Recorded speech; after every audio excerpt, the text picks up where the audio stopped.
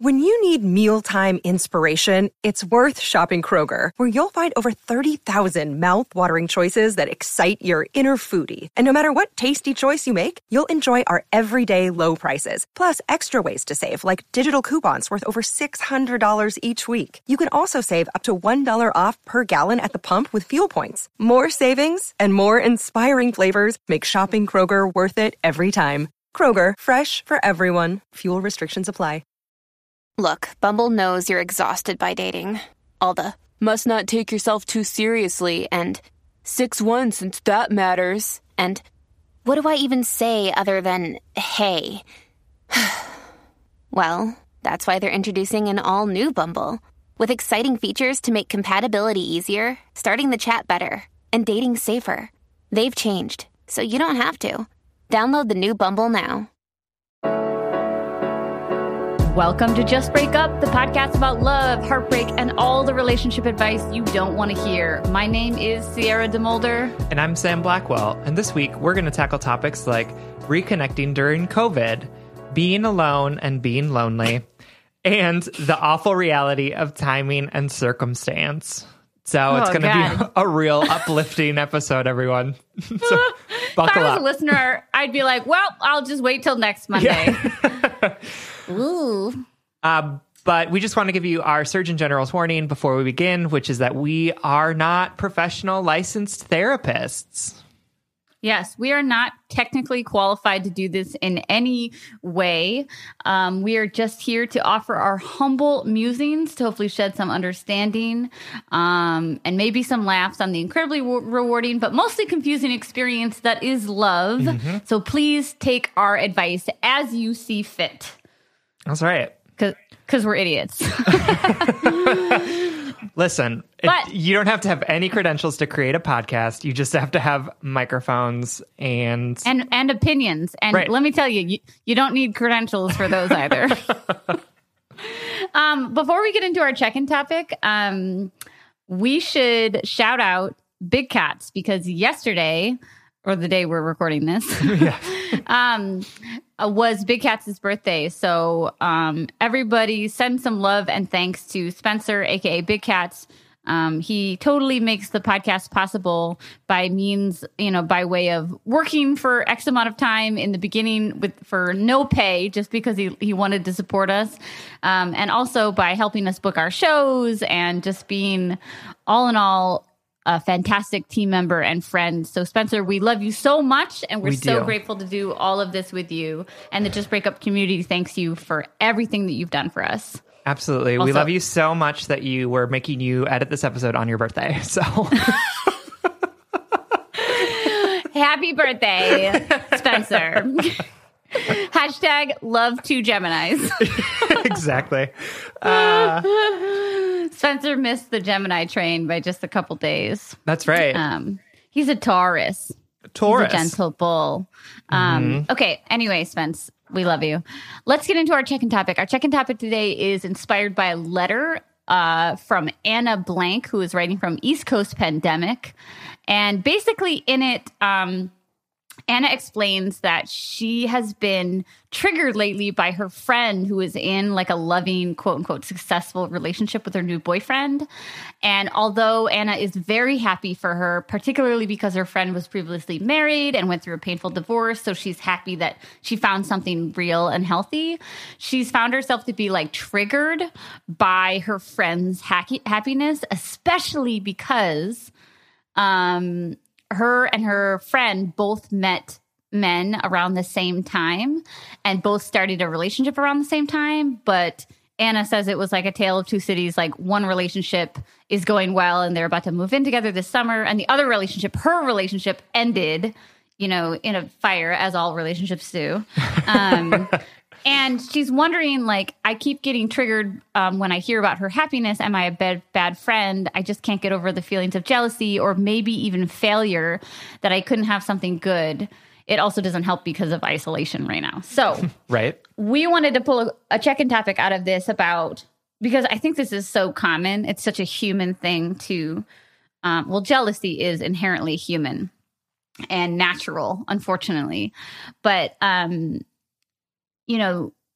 the idea of seeing someone succeed around you or get something that you want or be happy around you and instantly feel like that spark of, jealousy or resentment or like, why can't I have that? Is this something that you struggle with? Yeah, I don't know if I've had an exactly the same experience where I was triggered by someone else's happiness in a relationship, but I for sure have been triggered by other people's success in their job, or like when I was younger and would like go out to the bars, would be really triggered if my friend got a lot of attention and I didn't, even though I was like happy that he was getting attention because like he deserved it and he's a really cool dude. But I like just that moment of like, that flare up maybe. Of that's like, oh, or like, we graduated the same year and this person had a theater major and I had an English major, which are basically both useless degrees.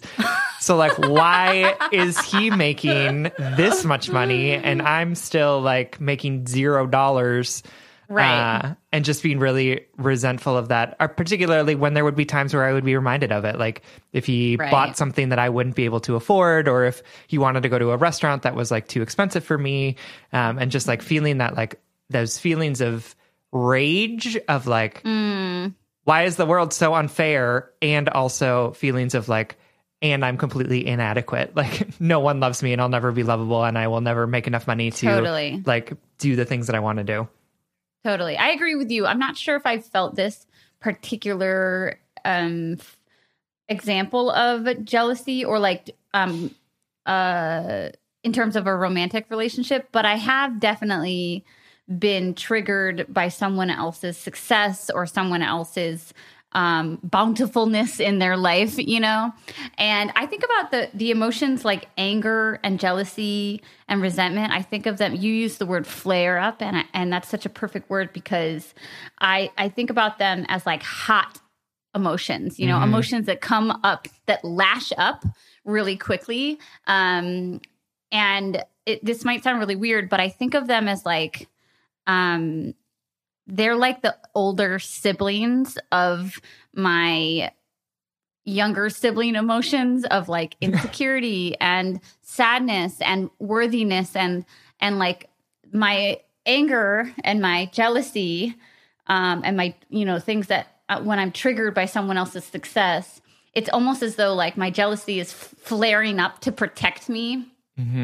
Or to protect those like younger sibling emotions from feeling not good enough, from feeling insecure, from feeling unworthy, because it's a lot easier to be angry or to be jealous of someone than to sit and be like, wow, I'm really depressed with my life or depressed with my accomplishments or, whatever. This happens to me a lot when I compare myself, my career to other peers in the writing world, and I particularly money. I'm glad you brought that up because I don't want to like resent somebody for just making more money than me. I think that's like, I grew up on the poorer side, and that's like me staying in that mindset of scarcity versus abundance, like that there's enough for everyone,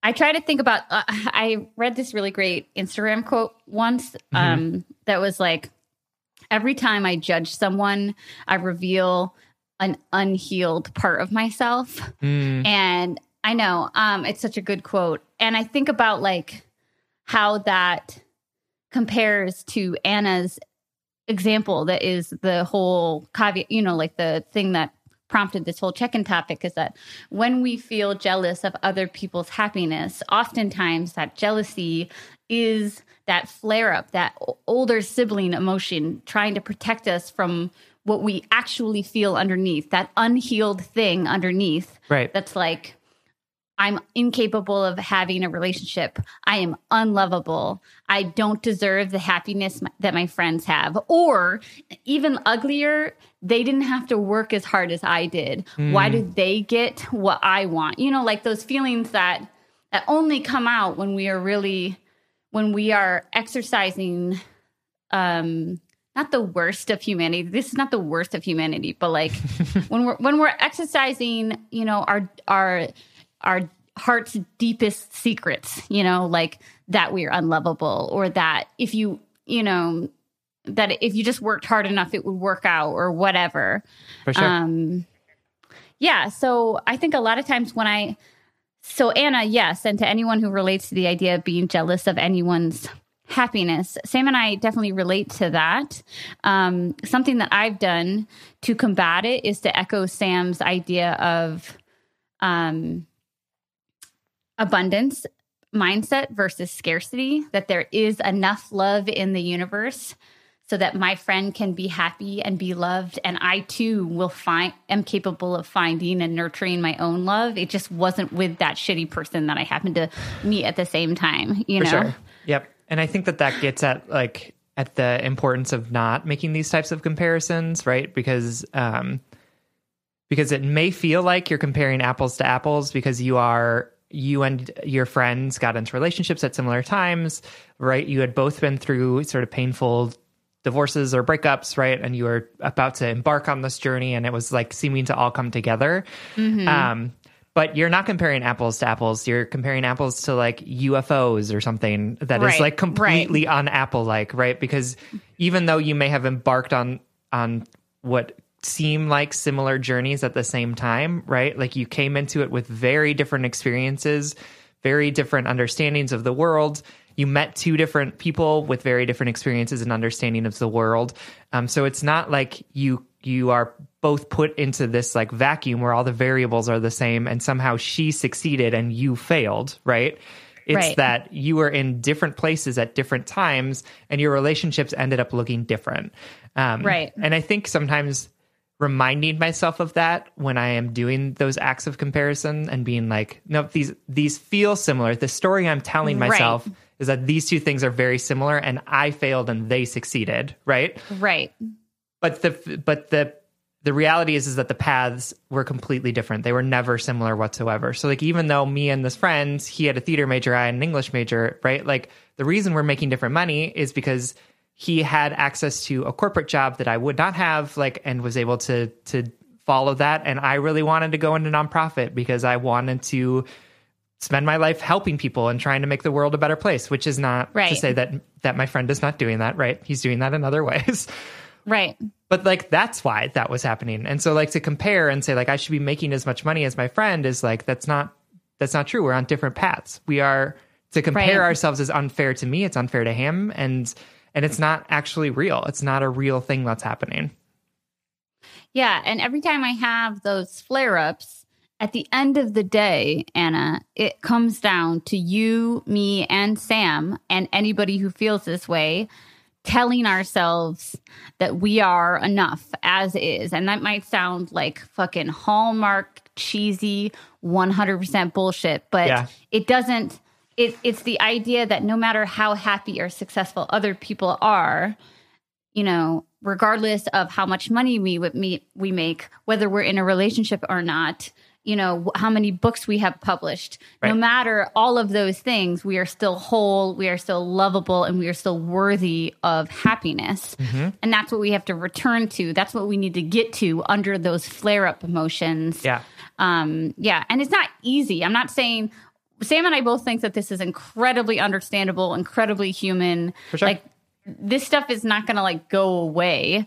Instead, now that every time I'm met with these emotions, I just have to be like, okay, do I want to feel shitty about myself? And do I want to not even more importantly, and that's like the two in me, but do I want to feel shitty about my friend? Do I want to carry this hurt, or can I do some deeper digging, some deeper excavation into this pain and figure the source of it? The source of it, I'm guessing, Anna, and anybody out there, is that we feel, you know, inadequate. We feel like something was owed to us, you know, in a very human way. Yep. And we have to nurture ourselves so that we feel enough when other people around us seem to have, quote, so much more. For sure. And I think that these flare-ups of emotion are like an opportunity for us to look and give ourselves a hug, right? Like whenever I'm feeling like a particularly ragey or like particularly jealous,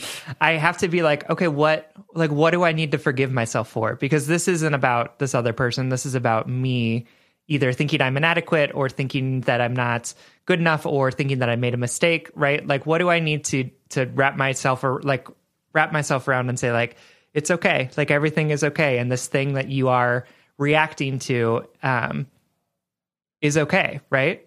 Yes. Because I think sometimes we think that, like, oh, when I'm enlightened, I'm going to be like perfect and I'm never going to have bad emotions, right? Like, I'm never going to feel jealous of my friend, or I'm never going to be ridiculously angry at my partner for no reason. And the reality is that Peter. like, yeah, right. We're not going to, like, that's not true. You can't operate through this world without your older sibling emotions like coming up and being like, and trying to protect you. I know that metaphor is weird, but I'm into it. I like it. And really the reality is that, like, these are opportunities for us to, when we are experiencing a lot of external anger, jealousy, looking internally and saying, why am I jealous of this person? It's because I think I'm not enough, but I know that I am. So let me give myself a hug and say, like, you are enough, Sam. Yeah. And to add to Sam's cute little hug thing, a lot of times I just need to acknowledge it. A lot of times I just need to be like, oh, I'm feeling jealous of so-and-so's career because I want what they have. Yeah. And then I have to be like, I'm going to acknowledge that emotion. I'm going to acknowledge how I feel when I believe that I'm inadequate, when I feel as though something, an opportunity was taken from me, or like that my life is less good because I don't have X, Y, and Z. And then acknowledge, like, I don't want to carry this with me. I'm gonna choose to set it down, let it pass by me. Mm-hmm. All of these are it's so human to experience this. But I love what Sam said, is that it doesn't go away. You just get more used to these flare-ups. Mm-hmm. Maybe not even used to. Like they just always come, and we get better at the routine of acknowledging them, unpacking them, and then letting them go. Absolutely. Cool. Well, Anna, thanks for inspiring our check-in topic, and we hope this helps. We do. Thank you so much for writing. Want to get into some letters? Let's do it. All right. Our first letter is from Giving the Gift of Missing Me, which is a A+ name. I'm really into that. Who is writing to us from the void. Dear Sierra and Sam, thank you for your uplifting show that reminds people of the inherent badasses they already are. I first found you 3 months ago when the guy I was seeing for about half a year ended things suddenly when super stressed out about work.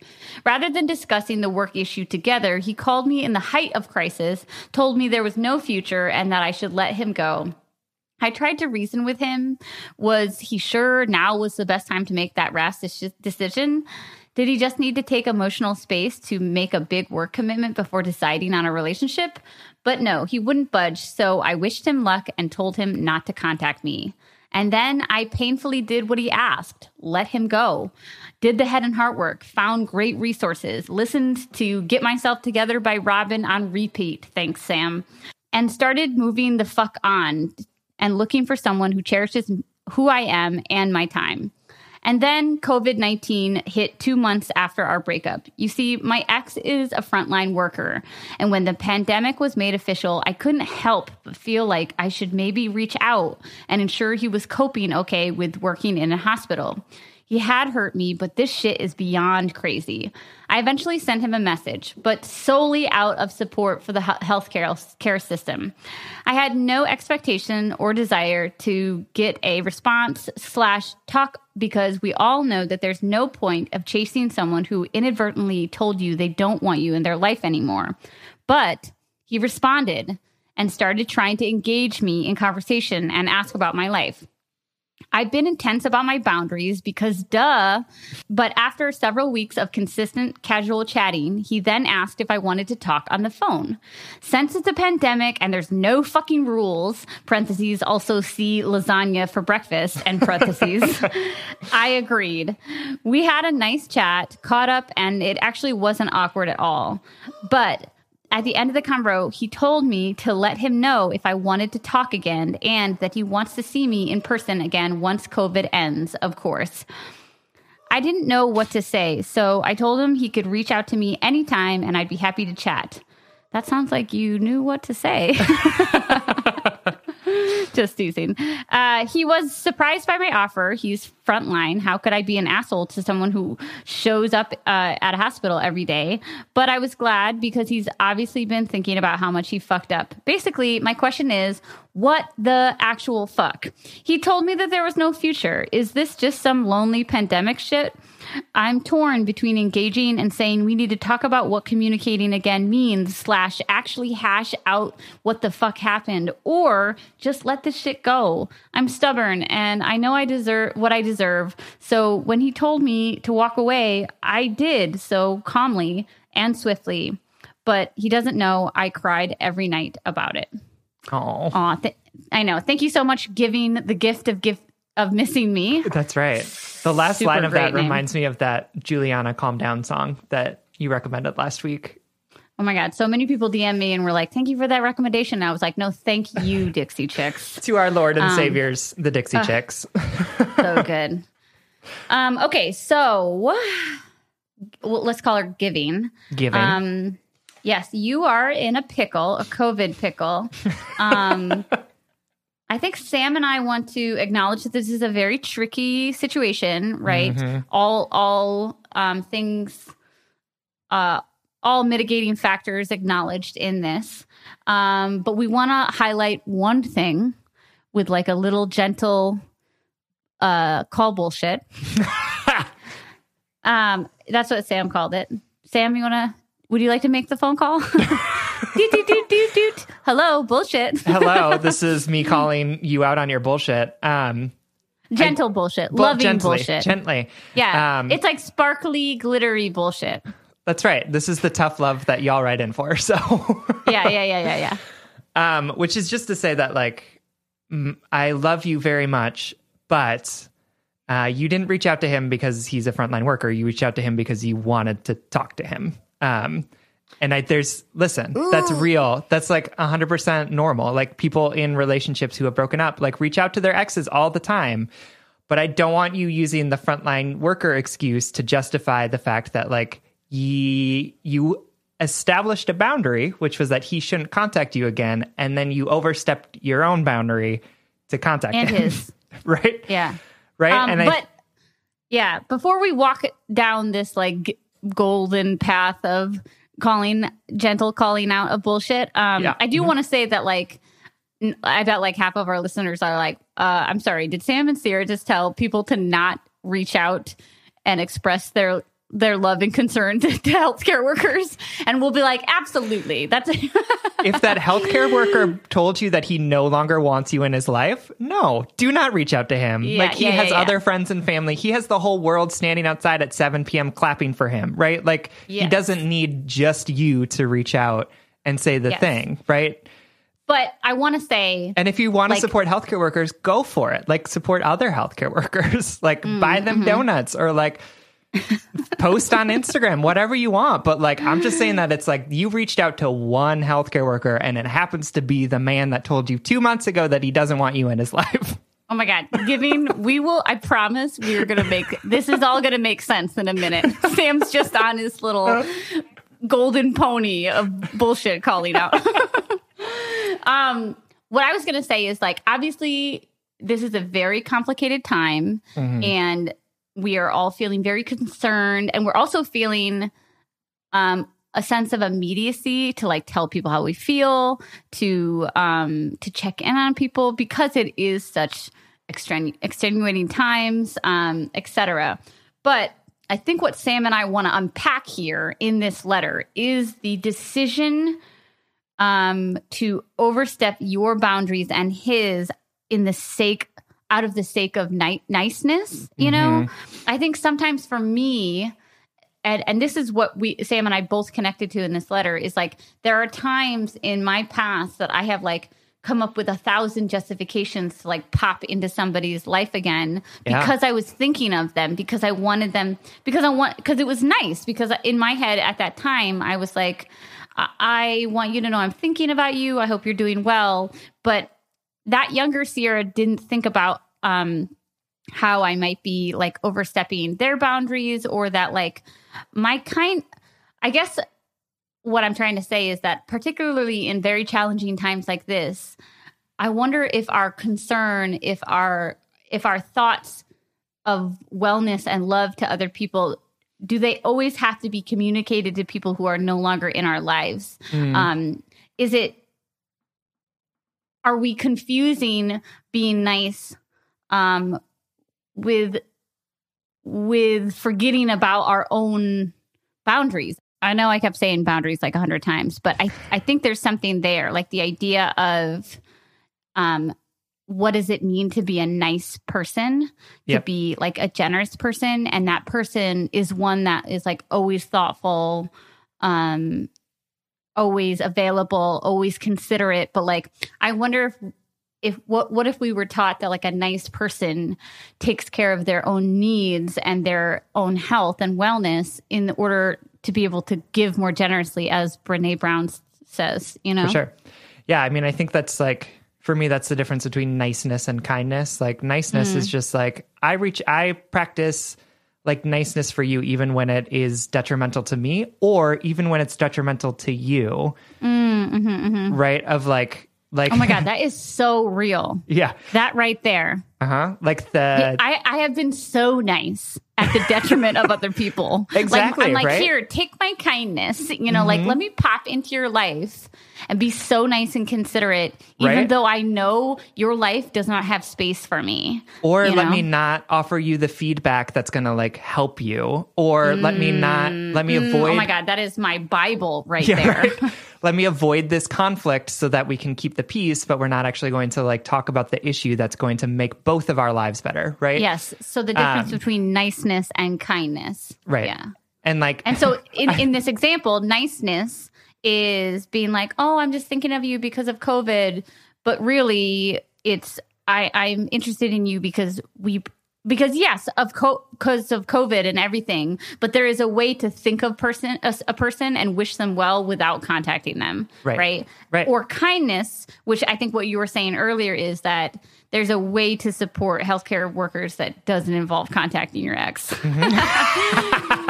I do want to say, as I said before, like Sam and I understand that these are, in general, honestly, like, let me just put another caveat on our entire episode, which is that Sam and I will never truly understand all of the nuances and dynamics of your relationship, because we're two strangers talking on FaceTime across the country somewhere. Sure. And this goes to everybody. So like, again, please take our advice as you fit. Yeah, we are not all knowing, you know. Right. We're also humans going through our own shit. And like, I literally had an ex reach out to me yesterday via email that was like such bullshit. And I was like, why are you doing this to me? I don't need this in my life. So you're triggered. Yeah, but I was like, but thank you for thinking of me. You could have thought of me and just like left me out of it. But apparently now I need to know what's happening with you and the fact that you dated my other ex and that it was weird. So. Oh God. God. I do want to say it's complicated too, because here's where I call myself out. I have been that ex. I have sent those emails, right? Isn't that why you're in a relationship now with your ex? This is what I'm.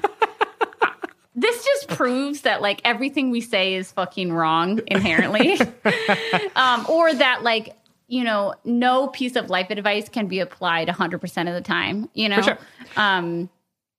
But it's hard because I've definitely sent out emails being like, so thinking of you, hope you're doing well. Not really thinking about that, like, maybe that person doesn't carry me well, or maybe it was almost like my desire to talk to that person and make things be okay superseded my desire to actually do the work of being like, oh, I don't need this other person to feel good about where we are in our life / relationship. Sure. Do you know what I mean? Absolutely. And I also like want to be clear that I don't think this is a bad thing. Like, I don't think reaching out to your ex is a bad idea, right? Especially in a pandemic, but for sure. And you, right, like it worked for you, which is really great. What I'm trying to say is like, don't supply yourself the bullshit, the narrative, right? Of saying, I'm doing this because he's a healthcare worker. Instead, be like, I'm reaching out to my ex. What does this mean for me? Who is a healthcare worker? Right. Yeah. Yeah. Like, am I okay with this? Like, using why this global pandemic right? to hit up my ex. And like, am I okay with that? Am I okay with the consequences of it? Am I okay with overstepping this boundary that I established for myself? And am I okay boundary. with, right? Am I okay with the consequences of that? And if you Right. are, great, that's fine. But don't say like, I haven't overstepped my boundary because I only reached out because he was a healthcare worker. Like, you intentionally made the decision to overstep that boundary. You can refine and change your boundaries if you want to, but it's also important to remember why those boundaries were put up in the first place, which was that he was a big asshole to you 2 months ago and told you he didn't want you in his life. Yeah. Giving, we love you so much. I know we came out of the gate swinging with this one, but I just want to tell you, this is so understandable, so reasonable. Let's help you navigate now that you're in it. Sam and I are going to help you navigate out of it. I want to tell you, I want to rag on you just a little bit more. lovingly, that Sam is right. There's like an extension of, it might seem like you have the power right now, giving. It might seem like you have the power because he's kind of like, it seems like he's thinking about what happened between you two. He wants to chat. He wants to talk on the phone, and then he wants to see you. But I want to point out that all of these things are being done on his terms. And so the sense of control or power that you have right now might not be what you think it is. Like, it's kind of all on his terms, right? It's on his terms that you guys are talking again. It's on his terms that he wants to see you again. A way for you to like slide the scales a little so that it's a little bit more equal is for you to have a conversation to say, you know what? I've really enjoyed catching up. I am totally thinking about you during this time. But I was really hurt by our breakup, and I did what you asked me to do, which was like, let go of you. And if we're going to be talking again, I just want to know that I am in a safe place, either that this is 100% of friendship and we both know that and we both consent to that. Or if you're interested in something more, I need to like process what happened and be ready to move on with you, you know? Yeah, I'm going to say no to that too. I'm not going to say no to that. No, I think you need to go into that conversation saying, this is what I want out of this relationship. And if you are not able to supply it, then we are done, right? Like, and I think I'm going to say yes to that. Yeah, right. I think that the issue here is that sometimes we go into shit like this and say like, me not having any expectations is me having control over this, which is like absolutely not the truth. Like, you not having expectations means that he is able to choose whatever he wants and you just have to adhere to it. And so I would encourage you, Giving, to say like, to do that internal work and say like, this dude hurt me, but I still really love him. I would love to be in a relationship with him again. And I would love to give it a go. Like, I'm willing to do the process of forgiving him and moving forward.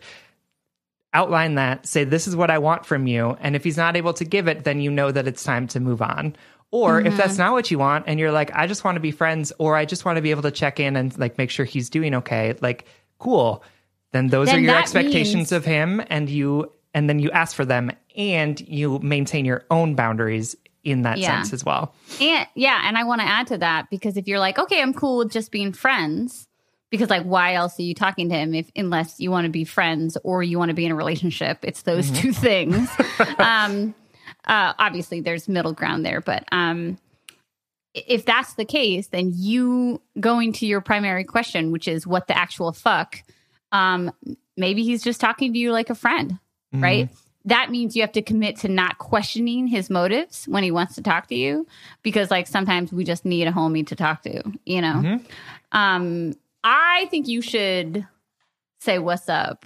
You know, like what's good?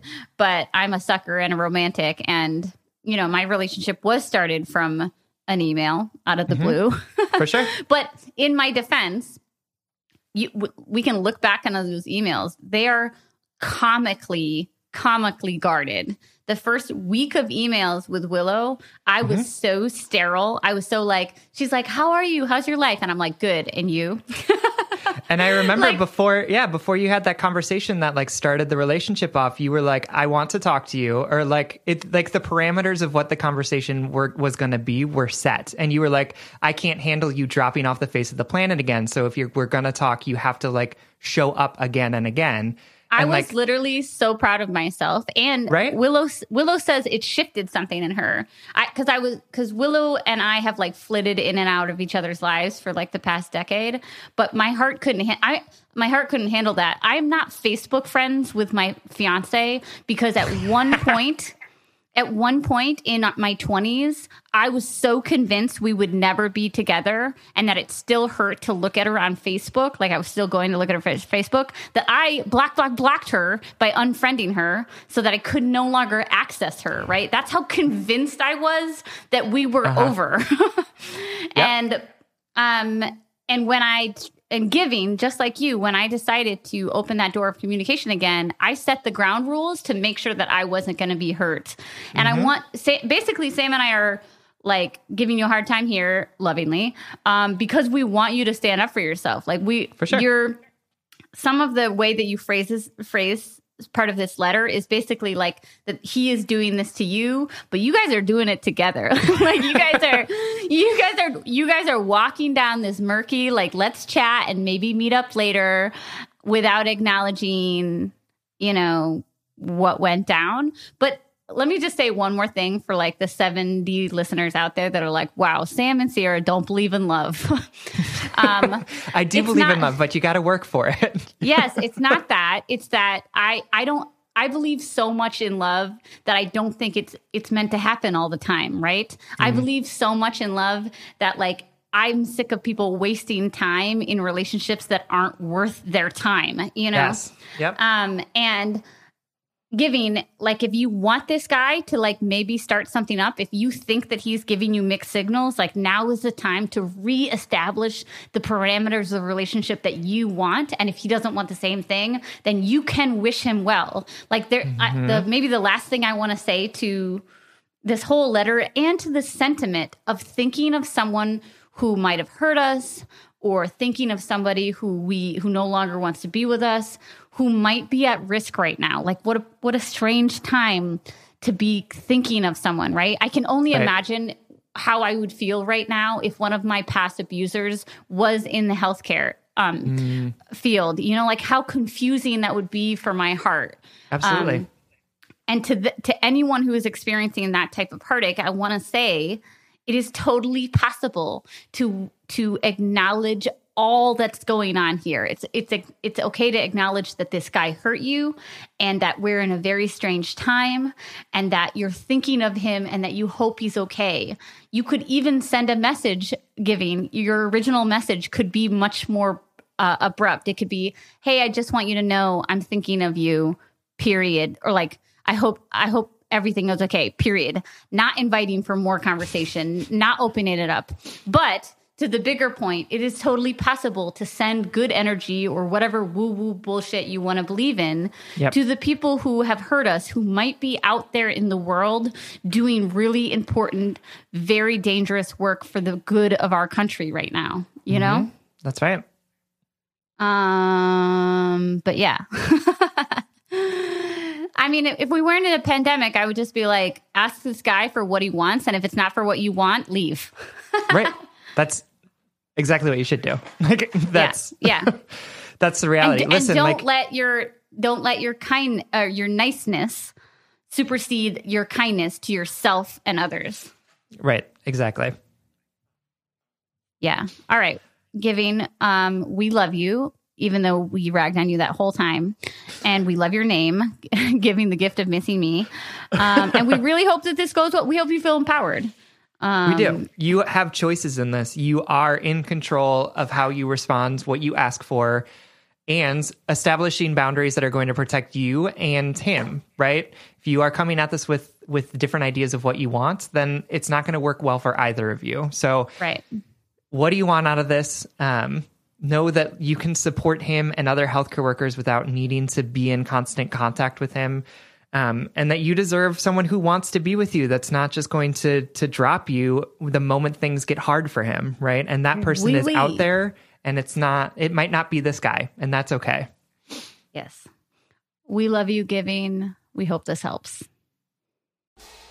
Y'all, as a self-employed person, as a mom of a toddler, I am always struggling with finding time to manage my finances. At the end of a busy week, the last thing I want to do is spend time budgeting all of my expenses or tracking down customer service teams to cancel old subscriptions I no longer use. But now I use Rocket Money, and it does all of that for me. Rocket Money is a personal finance app that finds and cancels your unwanted subscriptions, monitors your spending, and helps you lower your bills so that you can grow your savings. With Rocket Money, you have full control over your subscriptions and a clear view of your expenses. You can see all your subscriptions in one place, and if you see something you don't want, Rocket Money can help cancel it with a few taps. I love how the dashboard shows me this month's spending compared to last month, so I can clearly see my spending habits and check myself if needed. Plus, they'll help me create a custom budget and keep my spending on track. Rocket Money will even help try to negotiate to lower your bills for you by up to 20%.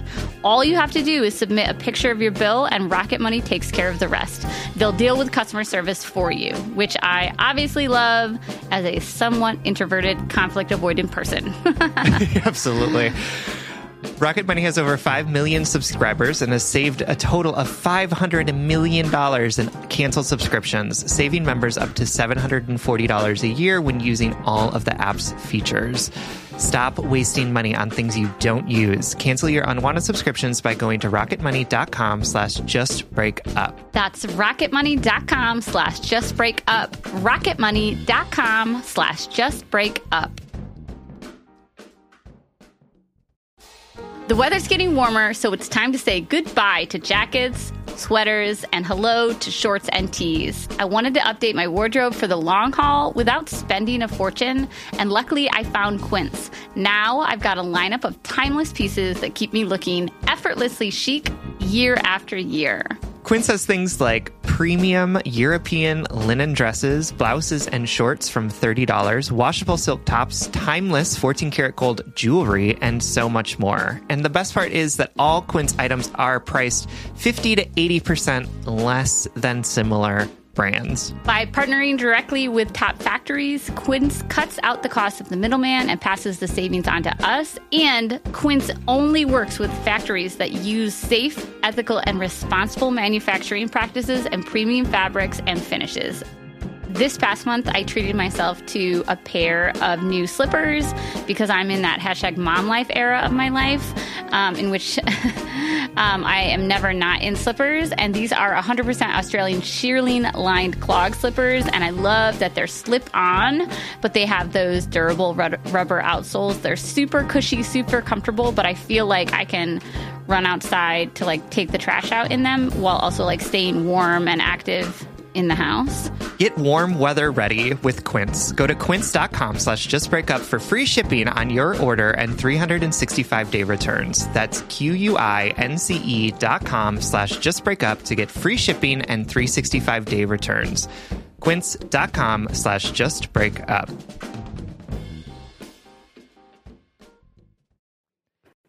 All right, our next letter comes from Laura, who is writing from The Void. Hi, Sam and Sierra. Your podcast has brought so much joy, wisdom, and love to me and to my friends. It's taught me how to be proactive in my head and heart work, not to react to heartache. It's helped me grant permission to forgive myself. I wish I could fully express how grateful I am for you two, especially during this quarantine period, but all I can say is thank you. This story is a bit long, so please bear with me. I'm 23 and was in a serious relationship from the time I was 17 until last summer. I went through a pretty nasty breakup then, ending a long-term toxic relationship. My ex, him, projected his insecurities and anxiety onto our relationship, which manifested in relentless implications that I was cheating or likely to cheat, as well as slut-shaming me for the hookups I'd had before we dated. I hate that. I know, it's I just hate it. It's one of my least favorite things of humanity. I spent months trying to reassure him that I wasn't unfaithful while also reassuring him that he was a good person.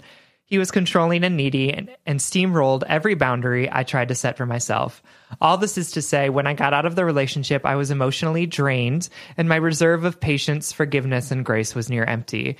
I had just finished college and was moving to a new city, so I decided to take some time to explore my new home, make friends, and reconnect with myself after having been in near back-to-back relationships for 5 years. I started therapy, and I tried to do the necessary head and heart work to move on. It hasn't been an easy year, but there's also been a lot to be grateful for. Here's what I'm struggling with, the butt of the letter.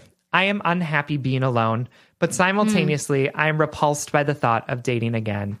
I've been almost completely divorced from sexual and romantic relationships since things ended with my ex, and like a monk or an ascetic, I hoped that some sort of higher self-realization and self-love would come with this prolonged isolation. I wanted to be happy with myself before being with someone else. I wanted to be self-sufficient and validating and loving myself.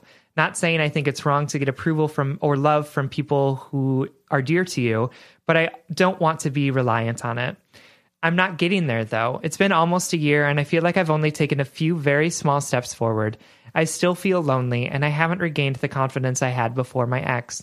I guess it's important to include that my toxic ex and I took a break during our relationship, and I initiated us getting back together. I had good reasons. Things hadn't gotten too bad by then. I still loved him. He seemed like he'd made good on his promise to work on himself. But then there was also a part of me that was scared and ashamed of being alone. Those fears propelled me back into a relationship that only got increasingly toxic and painful. It's why I'm worried about beginning a relationship before I'm okay being alone with myself. This fear is one reason why I'm disinterested in relationships.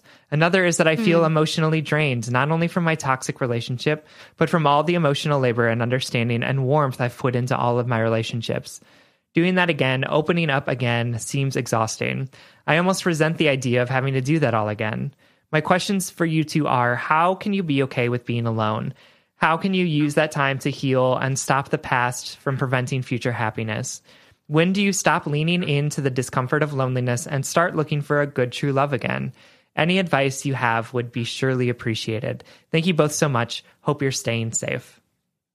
Thank you so much for writing, Laura. I love this letter. And I love this sentiment that you've articulated so well for all of our listeners of like, dang, this sucks and I hate everything. Just kidding. But like that I hate being alone and I don't want to be in a relationship and I hate not hate, but like, I feel like I'm not growing. Right. Yeah, you articulated discontent very well. Absolutely.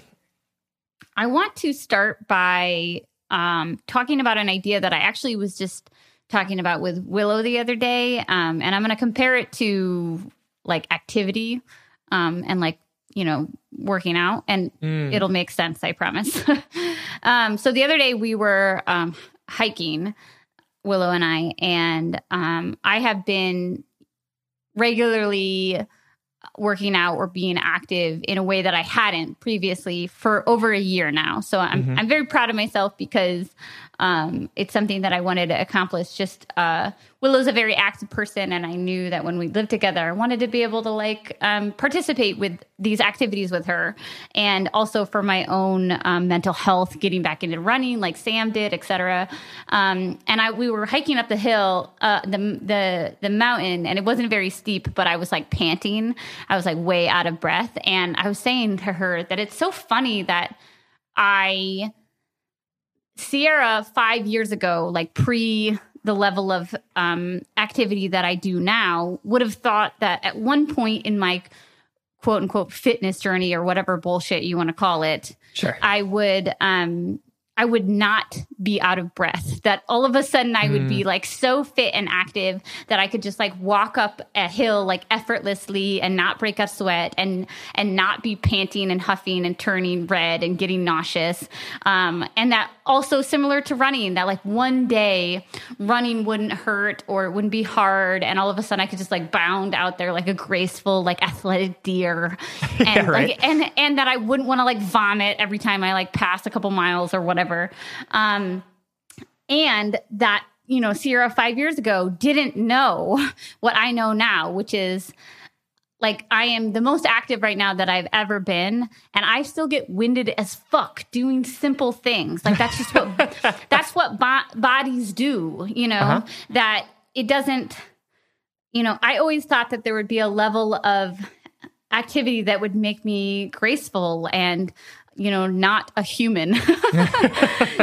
And comparing this to mental health, which is something that I also experienced, is that I thought, especially in my early 20s, I thought that one day I would reach a level of self-awareness or healing or recovery or whatever you want to call it, that like I would cross this threshold and all of a sudden I would be a whole, complete person who was totally capable and high functioning, AKA like an adult trademark, you know what I mean? And that I wouldn't, you know, have flare-ups like jealousy, like we were talking about in the check-in, or that I, you know, I wouldn't have to deal with my anxiety, that all of a sudden, if I put in the work, I should get the product, right? Like the return on the work. For sure. But I was an idiot. I wasn't an idiot. I was just a human, you know? And that I realized that so much of life and so much of learning yourself and recovery and healing and wellness and all of that shit, it's never linear, and it's never something that you know that you do 100 times and then you get like the certificate of I am a healed, wonderful person, gold star, things like that.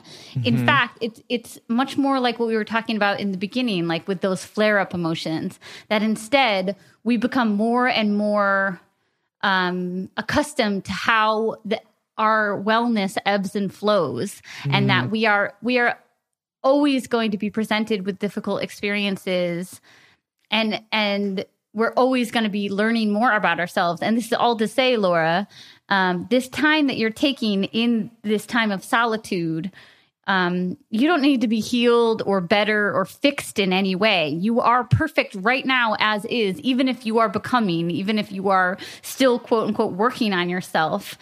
There's not going to be like a threshold of aloneness that is going to make you like dateable or like capable of a healthy relationship, you know?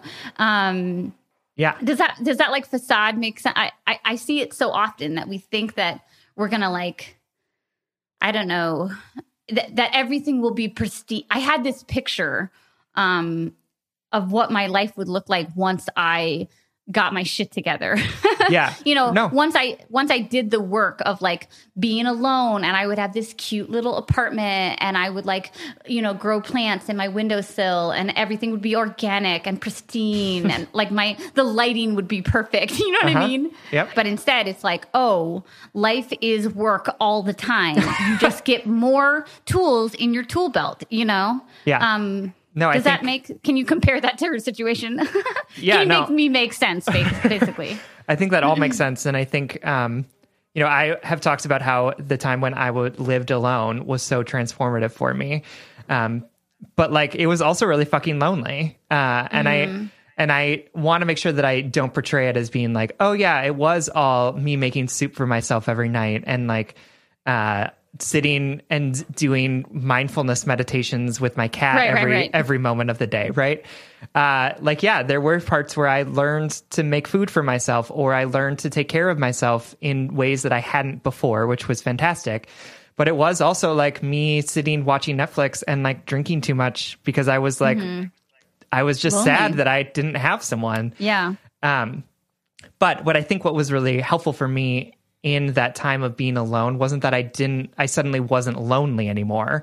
It taught me that being lonely was not going to kill me. That like being lonely was something that I could work through by focusing on the friendships that I had, by focusing on my relationship with my family, by being grateful for the fact that I have this cat and this apartment to myself and all of the things that I was able to fill that apartment with, right? Like it taught me that loneliness wasn't the only thing that defined me. It was just something that I was going through, that I was experiencing, and that I had the ability to be grateful for other things that I had in my life, that there was abundance even as I felt that loneliness.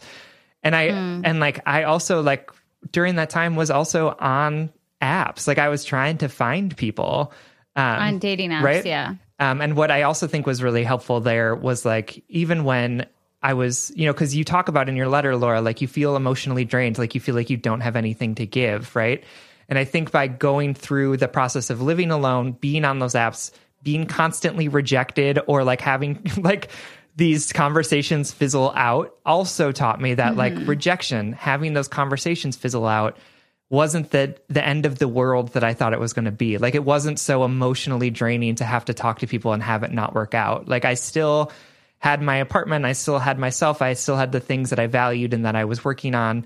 And it taught me that, like, yeah, rejection sucks. It hurts. Like, sometimes you didn't want to be putting yourself out there, and that's totally fine. But it also is not the end of the world when someone rejects you. Yeah. When someone immediately blocks you when you send them a picture of yourself, right? Like, ooh, yeah, did I stay off of Grindr for a little bit after that? For sure. But also, that is like, so painful. But we talk about this all the time. Like, the thing that like the worst thing that happens to you is something that you will get through, just like the last worst thing that happened to you, right? The things that you would never. So like this rejection that I felt from this person that blocked me after I sent a picture of him, like, guess what? I got through it because like I had to. Like, that was the only option. Right. And I'm a better, a healthier person from it, because I can look at that and say, like, that wasn't a rejection of me. That was a rejection.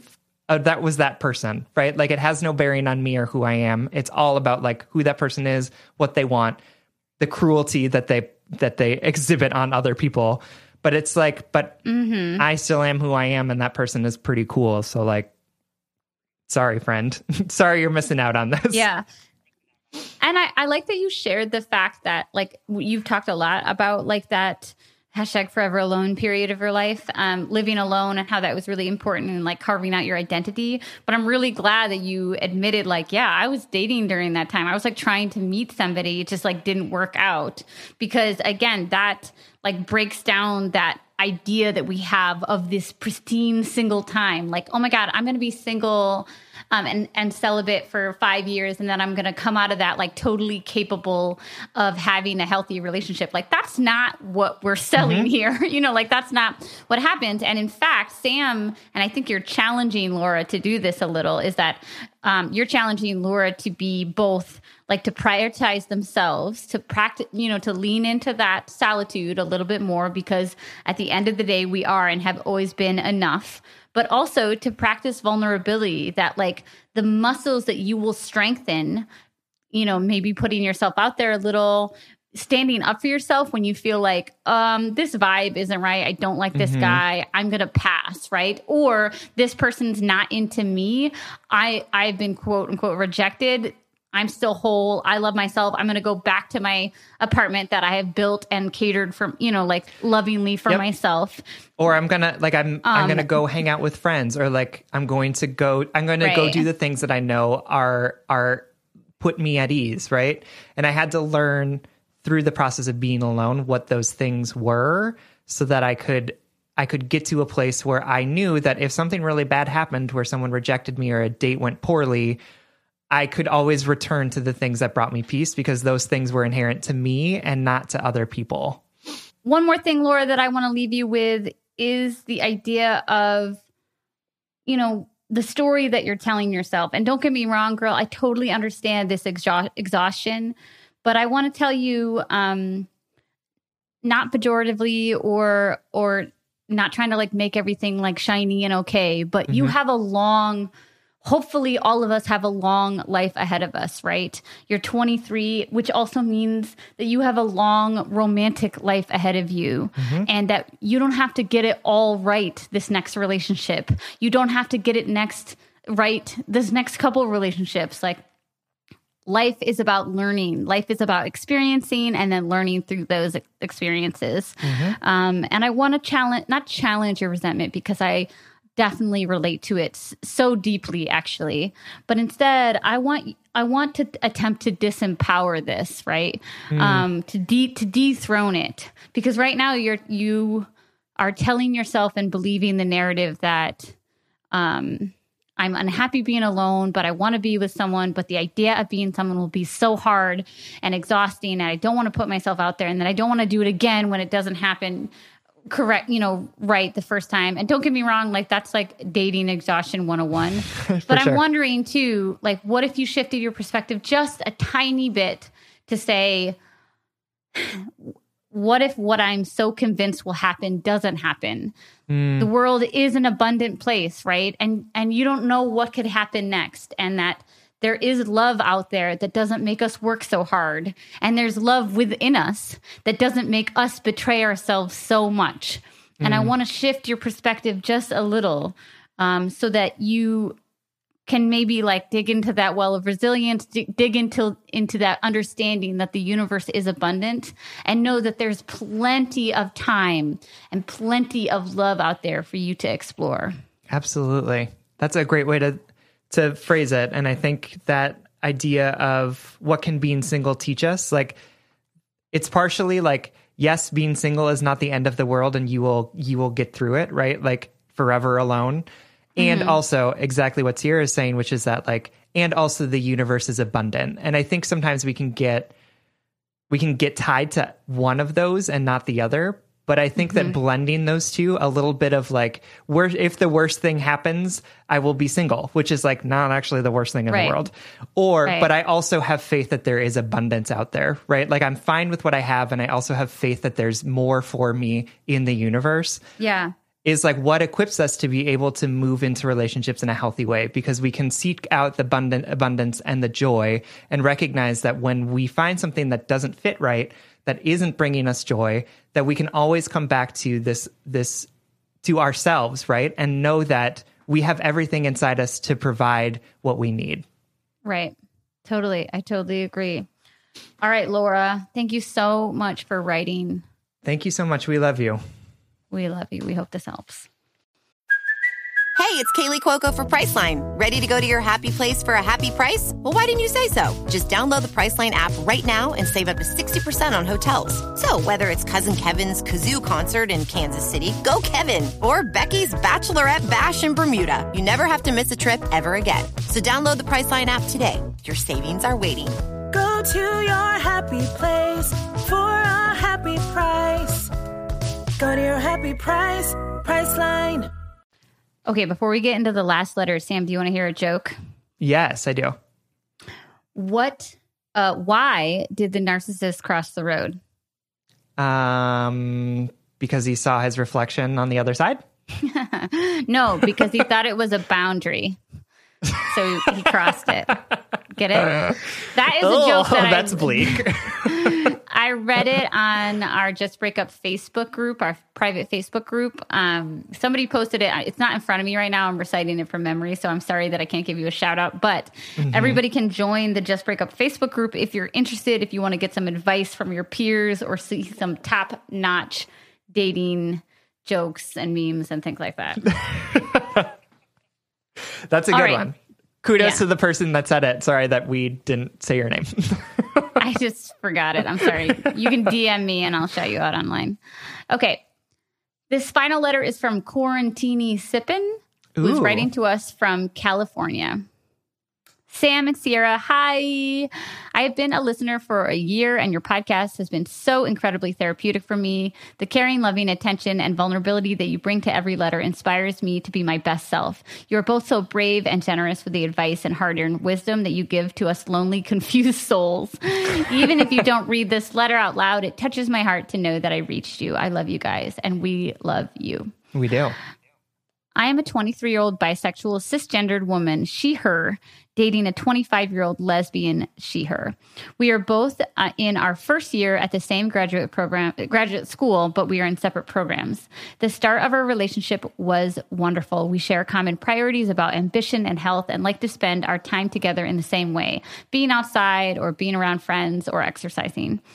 We both have a strong caretaking instinct, and in the beginning, we supported each other well. She is a great deal more extroverted, confident, and adventurous than I am, but bringing around her helped bring out those qualities in myself. I've always had a sense that she was, quote, cooler than me, one of my insecurities after years of being the nerdy, quiet girl. But I was in a part of my life where I felt really confident and sure of myself, so that feeling stayed in the background. After 4 months of dating, COVID-19 hit. I'm a naturally anxious person, and all the disruption that COVID has brought has made it hard for me to sleep and caused me to have major mood swings that make me feel like my emotions are constantly in control of me. I have been seeing a therapist, and I'm working back towards the healthy, recovered state I was pre-COVID, but my anxiety has really affected our relationship. On top of this, we moved in together. This was crazy premature, as it was only 5 months into our relationship, but it was the only way that we could financially and logistically manage being together, the alternative being each of us live at home with our parents. My girlfriend is almost 3 years older than me, and she has lived on her own for a few years now and lived with a partner before. I've lived on my own for less than a year and have never cohabitated with a partner. I moved into her space and put most of my stuff into storage. So even though I've lived here for a month and know that we are splitting the rent, it still feels very much like her territory. Quarantine has been very lonely. I tend to be someone who has a few close friends instead of having a large social group. But my girlfriend, on the other hand, is the opposite. Living in such close quarters while she FaceTimes with her groups of friends constantly has made me feel insecure about the number of friends and closeness of those friendships that I have. My anxiety and insomnia, combined with my relative lack of experience and her dominant personality, have shifted the dynamic in our relationship. I just don't feel secure anymore, either about this relationship or myself. I'm scared that she will start to lose respect for me and get tired of being the caretaker in our relationship. The reality is she has been very patient and gracious. She's been dealing with her own adjustments to the new normal of quarantine, but she's been a great listener, and we've worked through how we can change our communication styles to be more effective. But we both have shorter tempers and lower annoyance thresholds. Her naturally dominant personality, which I used to be able to match or gently or teasingly push back against, now feels controlling. Sometimes I can feel myself pushing her away, overreacting to small things because I'm scared that she's going to leave. And this fear comes out as anger. I've thought about just quitting this because it's hard, which is what I did in my last relationship. But I do love her deeply, and we never had any problems like this pre-COVID. And together we can be our authentic, goofy, nerdy selves who support each other through the trials of life in grad school. Though this time has been difficult, it has shown me that she can be a loving, caring partner. I'm currently seeing a therapist who's helped me manage my anxiety, and I know this quarantine situation is temporary. I know that all of my problems in our relationship do not stem from COVID. Rather, premature cohabitation and quarantine have exacerbated things that would be small hurdles in normal times. But I can't shake the feeling that something in our relationship has irrevocably changed, and that I'm no longer the girl she fell in love with, but a fragile and broken and lonely version. How do we get back to the easy love we had in the beginning? How do I make it feel like we are equals again? Should I turn tail and fly back home to spend the rest of quarantine with my family because cohabitation isn't healthy for us? How do I build myself up when it feels like my anxiety is a riptide? Thank you for all the amazing work you do, and best wishes for your health and happiness. All right, Quarantini Sippin', thank you so much for writing. That's right. I just want to say, first of all, like, this time is just fucking us all up. Like, it fucking is. It is extraordinary times, my friends. It is. It's causing a lot of stuff, right? And time out for 1 second. I want you to take the lead on this, but I just imagine, that moment in your relationship when like you're feeling like crazy and something's going down that's like very small, and it's small, but in your head, you're like, this is huge and I'm anxious and this is going to end our relationship. And that terrible, terrible feeling of like not wanting to overreact, but not wanting to not react. And also like the inner monologue that's going on and trying to defend yourself, is particularly in this situation, like trying to defend yourself against a more dominant personality, but not wanting to get into a stupid fight because everything is already so sensitive in quarantine land. Yep. Like Quarantini, you are walking on eggshells in a relationship right now, and not because your partner is mean or hot-headed, and not because you are inadequate or hot-tempered, but just because you're trying to like maintain a relationship, maintain a new sense of normal, which you guys never established outside of this chaos, right? You know, and survive a pandemic. For sure. And I think it's so real, though. Like Esther Perel, who we talked about last week, who with the is cheating the host, book. Yes, and is the host of the podcast, Where Shall We Begin, was on This American Life, I think, 2 or 3 weeks ago. And she just like point blank said, I was like on a run when she said this. She was like, COVID-19 is going to end some relationships. And it was just like... Like it was just that point blank. And I literally like stopped running and was like, oh shit. Like, oh shit. Just because for a couple reasons. One, like just love the fact that it was like on the table. She was just like, yeah, this is unprecedented. We are putting relationships into pressure cookers. Like many of them are going to explode, and not because the ingredients weren't the right ingredients, just because where they were at the time when that pressure cooker got turned on means that they're not going to turn into like a wonderful, nutritious meal. They're going to turn into an explosion. And it's what I think that's really hard. Like, I think that is a really hard thing to swallow, this realization that like the shit that we're going through is going to have effects that we have absolutely no control over.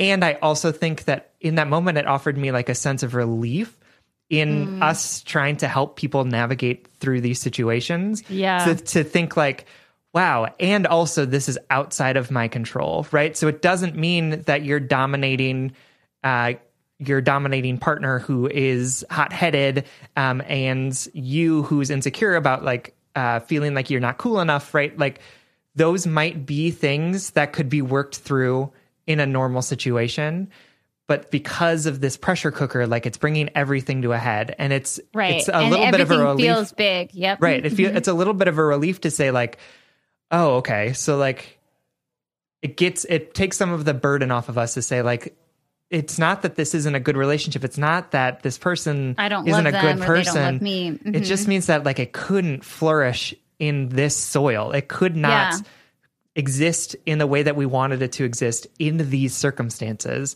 Yeah. And that sucks. Like we get letters all the time that's like, oh, but if only they hadn't, like their mother weren't awful, right? Yeah. I was just going to say that. And Quarantini, before I go on this little tangent again, Sam and I don't think your relationship's going to end by way of COVID. No. But we want to acknowledge the extenuating circumstance that you and your partner are under, that so many people across the world are now under. Right. That like, not only are we relationships are hard enough, you know, like they are hard enough because everybody works through reality with a different set of rules. Like my fiance and I view the world totally differently. The way we approach the world, no matter how similar or like-minded or compatible we are, we process and experience the world totally differently. And that in itself is a challenge to find someone that you can work and sustain a relationship with.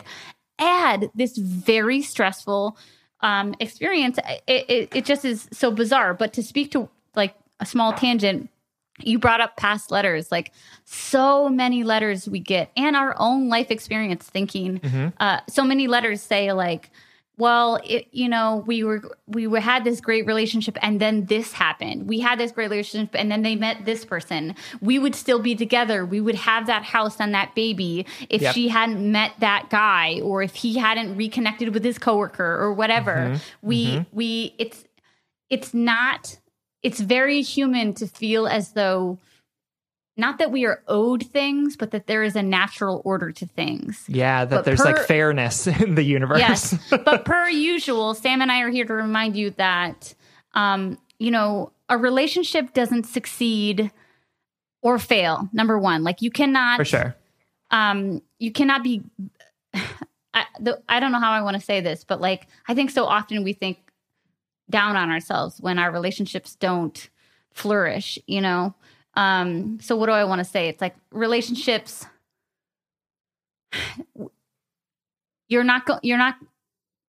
sometimes you can love someone so wholly and you can do all the right things, but you have literally no control over what happens to you and your partner while you are together. There can be deaths in the family. There can be, huge friendships, fallouts. There can be unemployment. There can be illness.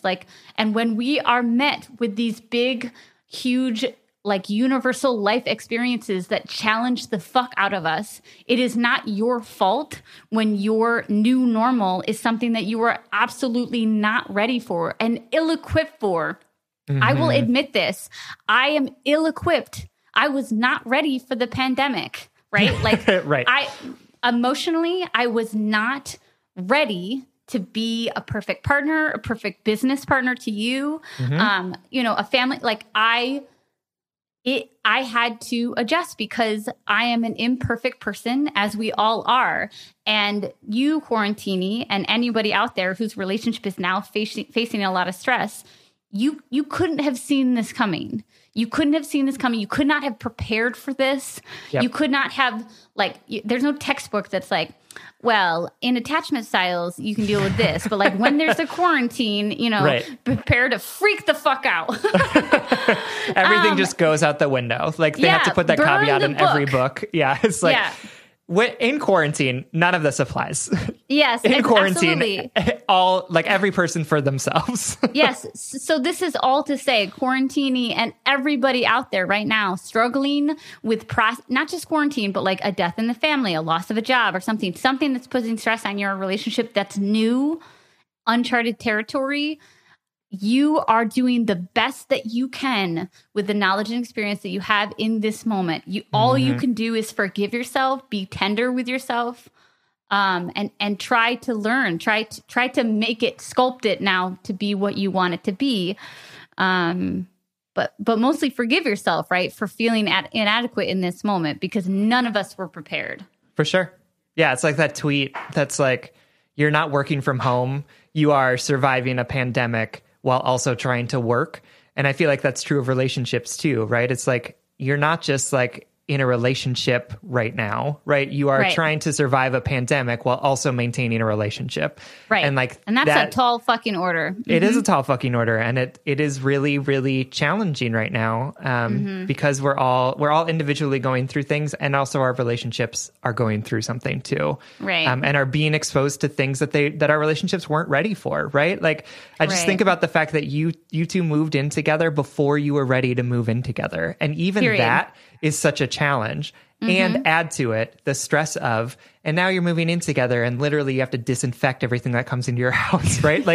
You're living together and you can't go grab a drink with a friend to be wow, is she annoying when she doesn't load the dishwasher, right? Oh my there God. are just so many different things that are not available to you right now. Do you know what I realized? Compounding. Yeah. Do you know what I realized the other day? Sorry to interrupt you, but FaceTime. No worries. Podcasting is hard.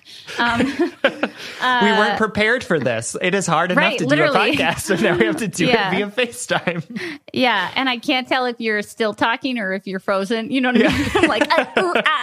I'm okay, but what I was going to say, related but a little unrelated, was, oh my God, something I realized I missed in quarantine yesterday was, one, watching my partner interact with other people. I love, Willow's very extroverted, more than me even. And, I love watching her with friends or with strangers. I think it's sexy and beautiful. And she's so socially competent in situations that I'm not. And I miss watching her in the world. And two, I miss coming home with her, right? Yeah. There's a certain amount of romance of being watching your partner out in the world, being her authentic self, I don't know, wherever, at the bar or at the park or whatever with your friends, and then coming home and being but we're choosing to come home together, and we're choosing to be alone together after a fun day out with other people. That's and really sweet. I know, isn't that sweet? But I had to figure out how to word it to her, because I didn't want to be I miss you being with other people. Or I didn't want to be I miss not being with you, but I meant that feeling of coming home together. I think I really miss. Yeah, I get that. I miss this has turned into like what do we miss most? Yeah, like I literally miss being alone. Like I honestly, totally. I miss like having a night to myself to help make me appreciate and knowing love and like, appreciate Peter. Yeah. Right. And going to bed and knowing that in the morning, Peter will wake up. Like I will wake up and Peter will be next to me. Like, yeah, that's sweet. Because I was in a relationship that was so horrible where I never knew if the person was going to be there when I woke up in the morning. Yeah. So like go to bed and not have any anxiety about that is wonderful. And also like I'm just a hardcore introvert and I love to have a night to myself where all I do is take care of myself. Like, ooh. And I 100% miss that because I miss it because it helps me be a better partner to Peter when I'm able to like have those moments of being like, okay, this is just me time. Right. Totally. Anyway. Quarantini. So be easy on yourself. Know that this is a lot. And I want to zoom in on a couple things. I think Sam and I want to talk a little bit about like moving in and cohabitating. Like we can't unmove in. You can't take that decision back. You can decide to move out. Right. Mm-hmm. And say like, you know what, we did this too early and for the sake and for the health of our relationship, we're going to try this again when we're ready. Yep. But in this current moment, in this current climate, we cannot undo this currently. I think it is of the utmost importance that you unpack your stuff. This is your apartment. I think it's so important. I'm like with you. So I'm 100% deadly with serious. You. Yeah. Yep. You need to unpack your stuff because you are paying rent. This is your place. And this will make you feel slightly, if not more empowered, right? Like you need to start claiming you feel like you keep saying like, I want to get back to that person, that like more healed, more empowered person that I am. And I want to tell you that that person is always in you. That is who you are all the time. Just like I said in the letter about being alone, like we don't magically pass a threshold in which we're not going to sometimes revert to some of our old behaviors, right? Right. We always revert. We just get better at not staying in that revert state longer, right? Mm-hmm. And I want to empower you to say, this is my house, this is my apartment, this is my home, and I want to feel like it's ours, right? Yep. I want to feel like it's mine too. You deserve that. And I don't know, if she gives you any pushback about that, like, yeah, get into a fight. Or like, don't pay rent. Be like, all right, I'm just going to sleep. I'm just kidding. Absolutely. And I think that like, even in this time of craziness, like the tools that we have that we've always talked about are still tools you can use. They're harder to use, I think. But I do think that but the things that we talk about, like using I statements, saying the story I'm telling myself about this is this, or saying like, I don't need you to fix this. I just want I want to say this to you because I want you to know me, right? Right. Like all of those things are still things that we can use. And I think honestly, your partner would probably even be receptive to them, right? I think sometimes we also like create these narratives about our partners too. Totally. That are like totally bizarre. like our this idea of like of others, right? Like this person is 2 years older than me, so they must obviously have it far more together than I do. And the reality is that like the person is looking at you and being like, wow, this person got into grad school 2 years earlier than I did. So like they must have it more together than I did. Right. And these narratives that we create about our partners are often narratives that they're creating about us too. And so I think I want to challenge you a little bit to say like, you feel less cool. Well, there's no reason why she doesn't think that you're cooler than her. Right. Like I challenge that story that you're telling yourself, and maybe even tell your partner that too, right? Yeah. Like the story I'm telling myself right now because of all of this stuff is that you are way cooler than me and that you're going to leave me because I'm not cool enough, right? Yes. And see how they respond. Yes. I want to continue that too, because I think the thing in this letter that stuck out to me the most, or like jabbed me in the heart the most, because I related to it so hard, was the sentiment or the sentence, I can't shake the feeling that something in our relationship has been irrevocably changed. I relate to that so much, that moment of, or like that dread, that looming feeling of like, where did this love go? Why, how was it poisoned? And like, how did I not see this happening, or whatever our anxiety loves to tell us. And I want to continue what Sam was saying by like challenging that narrative just a little, because here's the thing, Quarantini. Your relationship has changed, right? There's no time in which our relationships don't change, right? Right. Or we adjust or we settle in or we radically change our behavior or whatever. Like there's nobody who isn't changed by what is going on right now in the world. And your relationship is just another facet of that.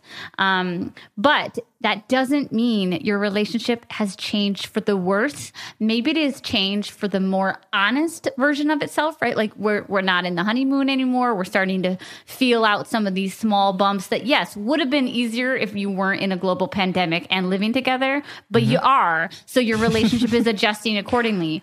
But to continue this line of like rethinking, reframing, I want you to dethrone this narrative that your relationship has now soured and instead say, my relationship is changing and I'm going to continue this changing process. I'm going to be an active participant in the change.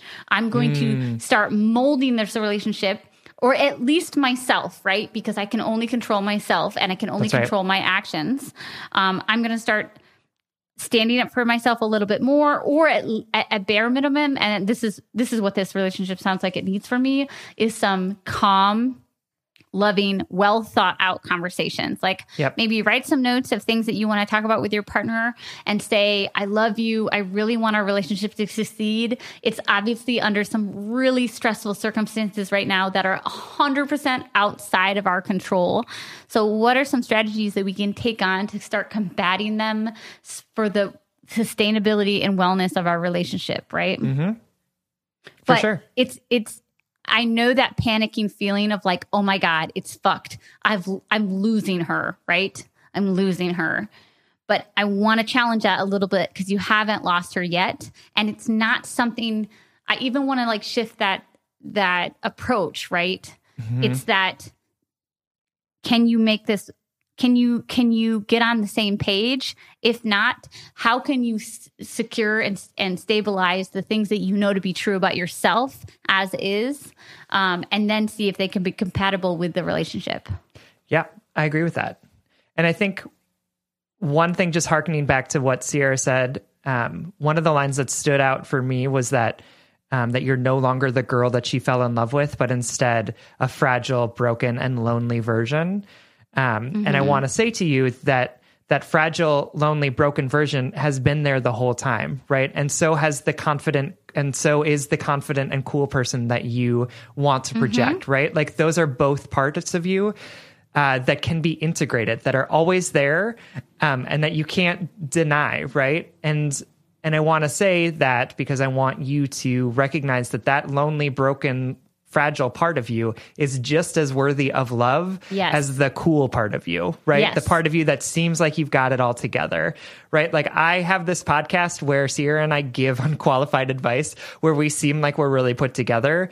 I am still the Sam that had panic attacks every night of freshman year and had to like sleep in his parents' bed when he came home for Christmas break, right? Like that person is still a part of me. And that person who was so ill-equipped to move through this world is as worthy of love as the person that can stand up in front of 100 people and give relationship advice unqualified, right? And those are both parts of me. And in fact, the part of me that went through that awful stuff has made me a better person, has made me a more confident person, has made me more empathetic and understanding of other people. But it didn't happen because I denied that part of me or said that part of me is shameful and that part of me is something that I need to hide from people. Instead, like the power that Sierra and I have in this podcast is by looking at those moments and saying like, nope, this is something we're going to bring to the surface and display that vulnerability that connects us with people, right? And you can do that with your partner. It is hard to be in relationship in a pressure cooker like this, but you can talk about the things that you're going through in ways that are supportive of you and your partner, right? You and your partner, yes. Absolutely. And you can display those things that are fragile and broken and have faith that those things are just as worthy of love as the confidence that you put out when you were in the beginning stages of this relationship. And think about it. Think about what Sam just said. Like what? So you're going to display all this vulnerability. You're going to be all versions of yourself to your partner. And if your partner freaks and is incapable of receiving and loving and maintaining this relationship, it might be because of the quarantine, because things are crazy right now. It might be because they are just not, you guys are not a match. It might be because you moved in together. All of these things that we cannot undo in this moment. That's a good thing, right? Like I love the idea of shifting the narrative, like of a relationship not working, ending is inherently a good thing because it makes it like clears. It strengthens your palette, right? You know what you want and you know what you don't want. You know what you want. You want to be able to be all of yourselves in your relationship. You don't want to have to perform in order to be lovable. And you want what you don't want is somebody who, when they see who you really are, they run, right? I don't want to like have to be chasing someone and convincing them to love me, my whole self. Yeah, I love that, Sam. I love That's real. Ending on that note. Yeah. All right, Quarantini. We love you. We know this is hard. Be easy on yourself. You're going through a really hard time right now. And Sam and I love you very, very, very much. We do. Thanks for writing. All right. That brings us to the blind date segment of our show. Every week, we want to shout out something that we think is awesome that we want to set you up with. This week, we want to send you home with a podcast called Phoebe Reads a Mystery. Ooh. And it is, so it's Phoebe Judge, who is the host of the podcast Criminal. Love her voice. Yes, which her voice is like one of the best things about that podcast, right? Totally. And so when I'm Phoebe Judge. Yeah, right. This is Criminal.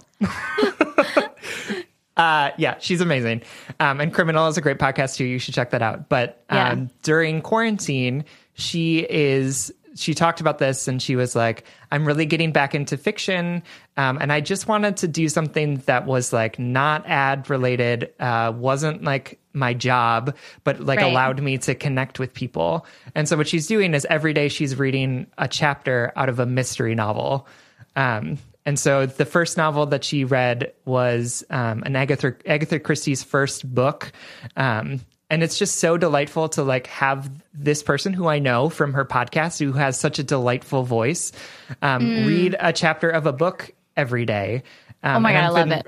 Right. And I've been struggling with like, because I've been also taking really long walks and have been struggling with finding a podcast that's not about murder, which is my usual go-to.